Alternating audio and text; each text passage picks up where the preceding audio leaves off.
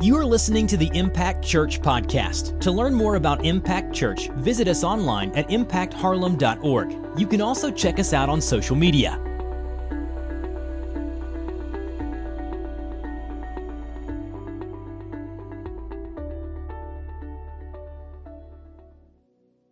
Man, I love Jesus. Y'all love Jesus in this place? Man, I'm excited to continue on in this series because, as I've mentioned, and if you follow me on Facebook, I don't post a whole lot. I share a lot of stuff from the Impact page, but I don't post much. But I posted last night about 12:03, so I guess this morning, really, that discouragement doesn't have to lead to defeat. And I want that to be clear this morning, and we're going to see that in the life of Nehemiah and the event of the people in Judah rebuilding this wall. We're going to see how discouragement doesn't have to lead to defeat. And what I want you to know before we even jump into Scripture this morning is this, that usually the enemy doesn't try to attack you if you're doing something wrong. He tries to attack you when you're doing something right. So if you feel attacked and discouraged spiritually this morning, I want you to at least take some comfort knowing that the enemy, if you're doing nothing significant for the kingdom, he really doesn't care. It's when we begin to walk in the calling that God has placed on our life that the enemy begins to work. And he begins to discourage. And he begins to attack. He doesn't care if you're acting like the world. That's what he wants you to act like. But he begins to attack like crazy when you begin to do what God has called you to do. You say, well, why does he do that? We see in John 10 that the thief comes to steal, kill, and destroy. That's his mission. He wants to steal everything away from you. He wants to kill you, and he wants to destroy any legacy that you could leave for the kingdom. In 1 Peter, it says, be sober-minded, be watchful. Your adversary, the devil, prowls around like a roaring lion, seeking someone to devour. Now, I want to make a correlation here that the devil roars around like a lion. Cats are in the lion family, so cats are evil. So if you have a pet cat, I just want you to know that biblically, there's got to be something wrong with that. But I want to say this again. We usually don't face opposition if we're doing something wrong. We face spiritual opposition when we're doing something right. So how will the enemy discourage you? There's two ways that I want to talk about this morning. Number one is this, that the enemy will discourage you from the outside. That there's going to be people on the outside, externally, that come at you to discourage you from doing what God has called you to do. In Nehemiah chapter 4, starting in verse 1, it says this, now when Sanballat heard that we were building the wall, he was angry and greatly enraged, and he jeered at the Jews. He was making fun of the Jews. And he said in the presence of his brothers and of the army of Samaria, what are these feeble Jews doing? Will they restore it for themselves? Will they sacrifice? Will they finish up in a day? Will they revive the stones out of the heaps of rubbish and burn ones at that? Verse 3, Tobiah the Ammonite was beside him, and he said, yes, what they are building, if a fox goes up on it, he will break down their stone wall. Here we have two guys who are upset about the people of God doing what God has called the people of God to do. And we have one guy saying, hey, look at these feeble Jews. What are they even doing? Are they going to finish this in a day? And they're being made fun of. And then another guy says, yeah, man, this wall is so bad, even if a little fox climbs up on it, it's going to tear the wall down. The enemy uses people on the outside to discourage you from doing what he's called you to do. And he does this in two ways. One is with obstacles. Have you ever started to do something that you really felt like God was calling you to do, and you would take 2 steps forward, and then somehow you're taking 5 steps back? It ain't even a 2 and a 3, man. It's a 2 and a 5. You're taking 5 steps back.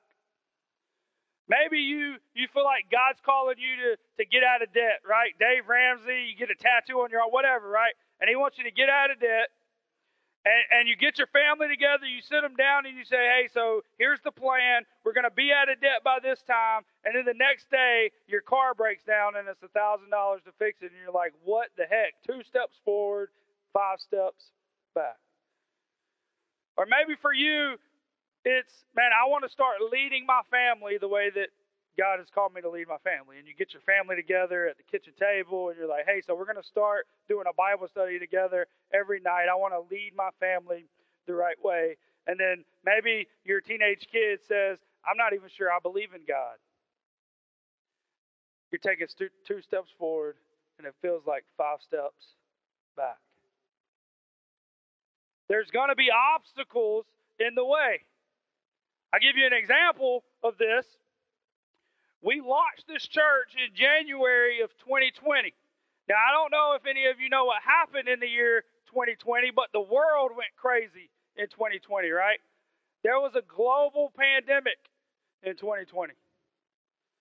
So I'm out of town on an anniversary trip with my beautiful wife, and man, this talk about COVID starts happening, and I'm like, yeah, that's cool. I'm not real worried about it. This was March. It was just kind of coming about. And I had to put out a video while I was on my vacation trip just to let the church know, hey, we're still going to meet this Sunday. Things will look a little different. We're going to take some precautions, but we're still going to meet. And then about a week later, the school said, hey, we're shutting the school down, and you guys got to get out. And I want you to think about this. We've been meeting for about 11 weeks. And this is the only place that we have to meet. There's a huge obstacle in our way. It's like, man, we have a lot of momentum. We just launched a new church. There's people coming. People are excited about what God is doing. And the school says, yeah, so this is your last week. You can't come back. There was an obstacle. 2 steps forward, 5 steps back.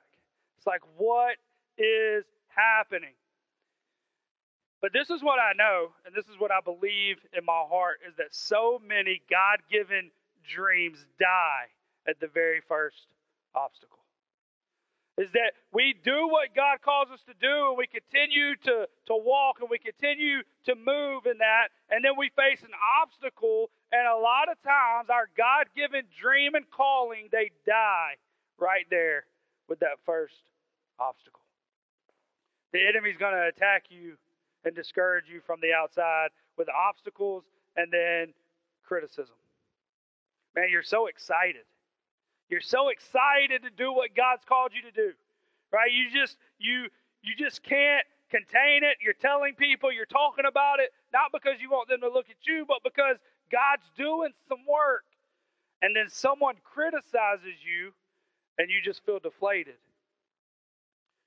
Because you think, well, man, why don't they feel the same way that I feel about this? How can they criticize me for doing what God has called me to do? And we begin to be really discouraged. And then we begin to lead defensively.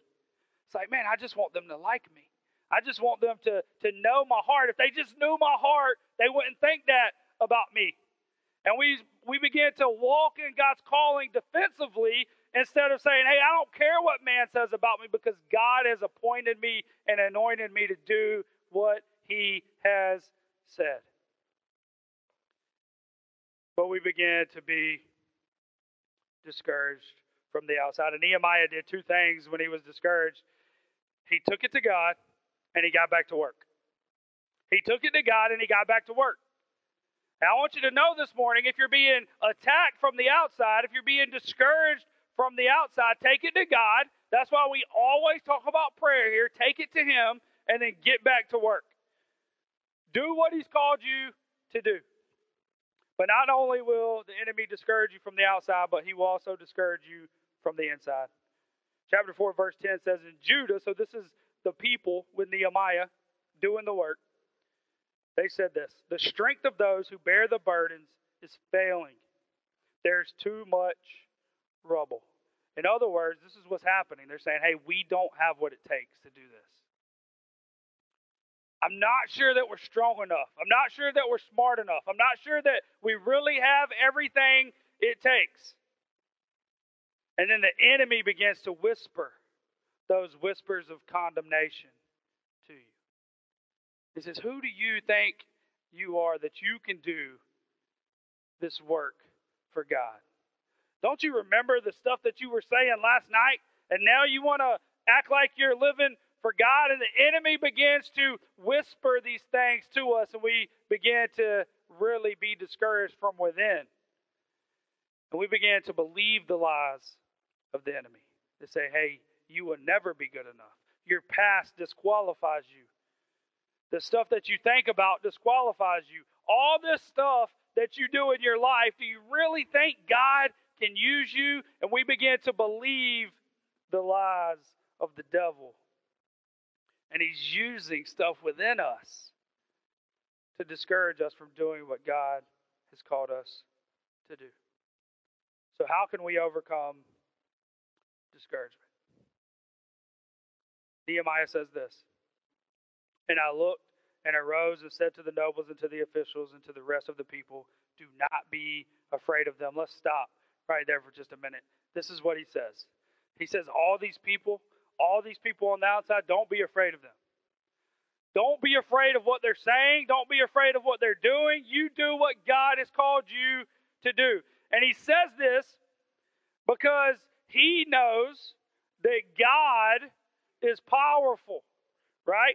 He says, hey, don't be afraid of all these people. In 1 John 4, it says, little children, you are from God and have overcome them. For he who is in you is greater than he who is in the world. He says, hey, don't be afraid because God is bigger than that. Our God is bigger than all these enemies, all these attacks, all this discouragement. And then in Romans 8 it says, if God is for us, who can be against us? Nehemiah says, don't be afraid. Later on in Romans 8 it says, who shall separate us from the love of Christ? Shall tribulation or distress or persecution or famine or nakedness or danger or sword? No, in all these things we are more than conquerors in him. In Jesus. Nehemiah says, don't be afraid because he's greater than your discouragement. He's greater than these people in the world. He's greater than all of this. He says, hey, if God is for you, who can really be against you? Yeah, it's going to feel like people are against you. It's going to feel like people are just out to get you. But who can really stand against God? No one. No one. He is who he says he is. And we are more than conquerors through him who loved us. Verse 14, Nehemiah says, and I looked and arose and said to the nobles and to the officials and to the rest of the people, do not be afraid of them. Remember the Lord who is great and awesome, and fight for your brothers, your sons, your daughters, your wives, and your homes. He gives two ways to defeat discouragement. Number one is to remember God. And when he said this would be a really loaded statement, right? Saying, hey, remember what God did. Remember when we were enslaved in Egypt and God raised up this ordinary guy to lead us out. Remember that all of the stuff that happened, remember that we got to a sea and the army was coming behind us and man, there was nowhere to go, and then God parted the Red Sea and we walked across on dry land. Remember what God has done for you. And I want you to know that we can too remember what God has done. As I think about this and I think about, man, so we were 11 weeks into this church plant. We got kicked out of the only place we could meet. We had nowhere else to go. What are we going to do? What are we going to do? So what we did is we set up in a garage and we had to live stream every service. We weren't prepared to do that. We weren't planning to do that yet. We were still really young. But we had to jump to live streaming only. And here's what God did. God worked out all the details to where we never missed a Sunday of streaming. God worked out the details where people were still connected to this new church in this city who really maybe didn't care for new churches coming in at the time. Let's just be honest, right? And God began to connect people in a different kind of way. And eventually we came back to the school. But we get to remember how God came through back in March of 2020, when we had no idea what was going to happen. All we knew is we were doing what God had called us to do, and all this discouragement and all this opposition is happening. And man, it's really easy to say, well, praise God for opposition. It's really hard to believe that the opposition is a good thing. Amen? Because as we're facing the opposition, it's like, what are we going to do? And God says, hey, yeah, so y'all just keep trying. I'm going to show up like I show up. And what we did is we trusted God, and now we can look back over 2 years later and say, man, remember that God was faithful. Remember what God did. And some of you can remember the day that you gave your life to Jesus. You can remember where you were. You can remember how old you were. Some of you, your memory's not that good, and that's okay. I'm not telling you that you have to remember every detail, but you remember what your life was like before Jesus. And in the moment that Jesus grabbed a hold of you and you said yes to him for the very first time. Maybe everything wasn't great. Maybe everything wasn't perfect. And maybe your life didn't change that much at first. But if you look back to where you were, to where you are now, you can remember the work of the Lord in your life personally. Remember God. Nehemiah says, hey, remember how great and awesome he is. He's a great God. He's an awesome God. And we see that in all of the things that he's done, but more importantly, we see it in who he is. How many of you have ever tried to just be perfect, just for a day? How many can say, man, I've tried to really be perfect for a day? Yeah, me too. How many of you can say I was perfect for a day? All right. So Jesus can say that, right? Not only for a day, but for eternity. But as human, right? As man, for 33 years, he was perfect. Holy. That's who he is. He's a holy God. He's a just God. That means he's full. He's full of love. He's full of grace. He's full of mercy. He's full of strength. He's full of everything that we're not full of. And yes, that goes the other way too. The things that we are full of, he's not. Take that how you want to take it. Man, he is who he says he is. And when we're facing discouragement, we remember him. We remember his greatness. We remember how awesome he is. And we begin to sing, our God is an awesome God, he reigns. You don't have to sing that, but man, what a good song it is. Not because the song is amazing, but because the words are true. That God is an awesome God, and he reigns supreme above all others. That means he reigns supreme above your discouragement. And as we face that discouragement, we remember him. And then the second way we can defeat discouragement is we remember the cause. Nehemiah said, "And fight for your brothers, your sons, and your daughters, your wives, and your homes." Here's the deal. We fight for the cause.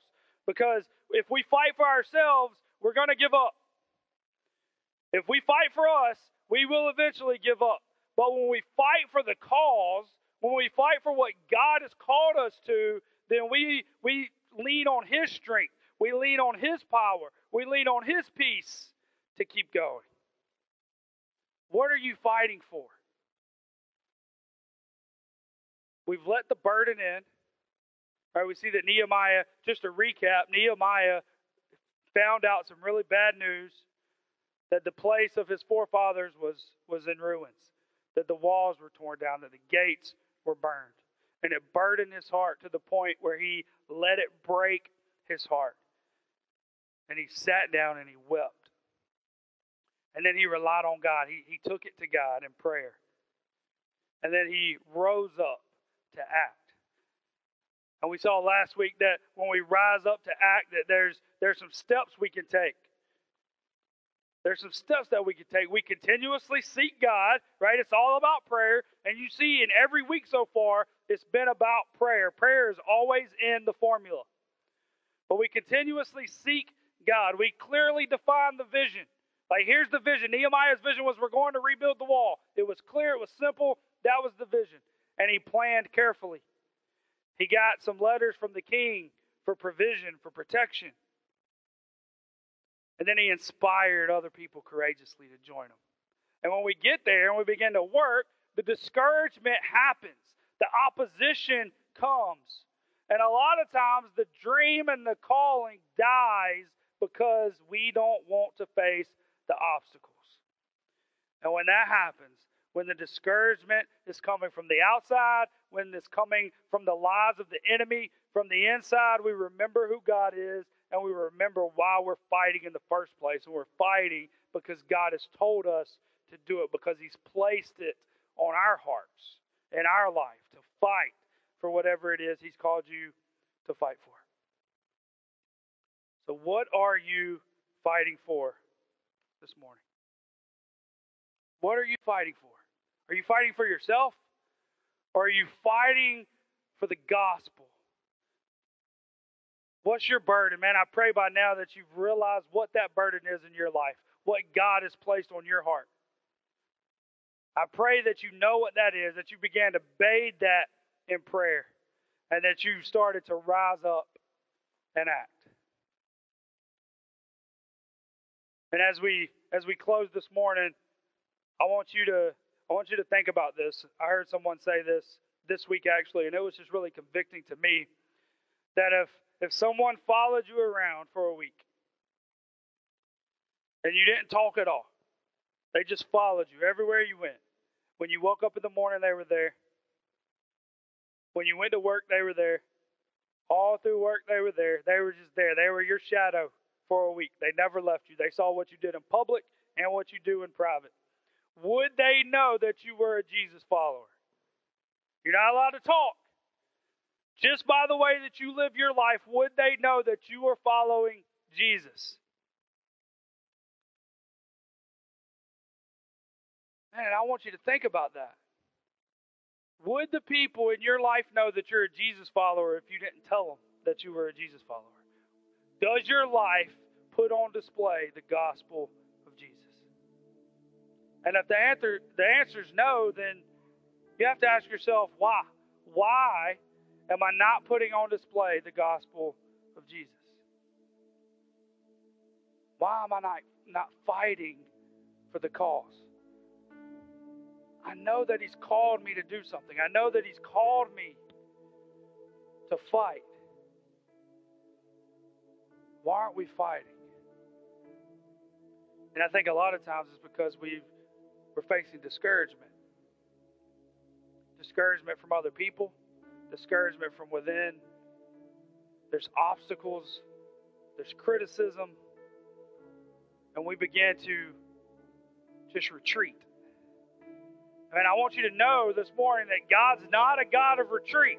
God doesn't retreat. God pushes forward. He marches forward. The Bible says that He is a mighty warrior, and He is fighting for His kingdom. And we're in the army. As Christ followers, we are in the army.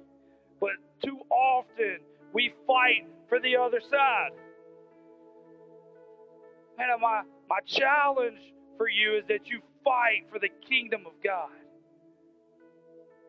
You're fighting for something. What are you fighting for? If you're in this place and you're discouraged this morning, I want you to know that discouragement does not have to lead to defeat. That discouragement can be defeated, and it can be defeated by remembering God and remembering how great and awesome He is. And by remembering the cause. That we're fighting for whatever it is that He's placed in our heart. Some of you want to fight for the unborn. Some of you want to fight for kids who just don't have the same thing that maybe your kid has. You want to fight for those who are less fortunate. You want to fight for those who are abused. You want to fight for those who can't fight for themselves.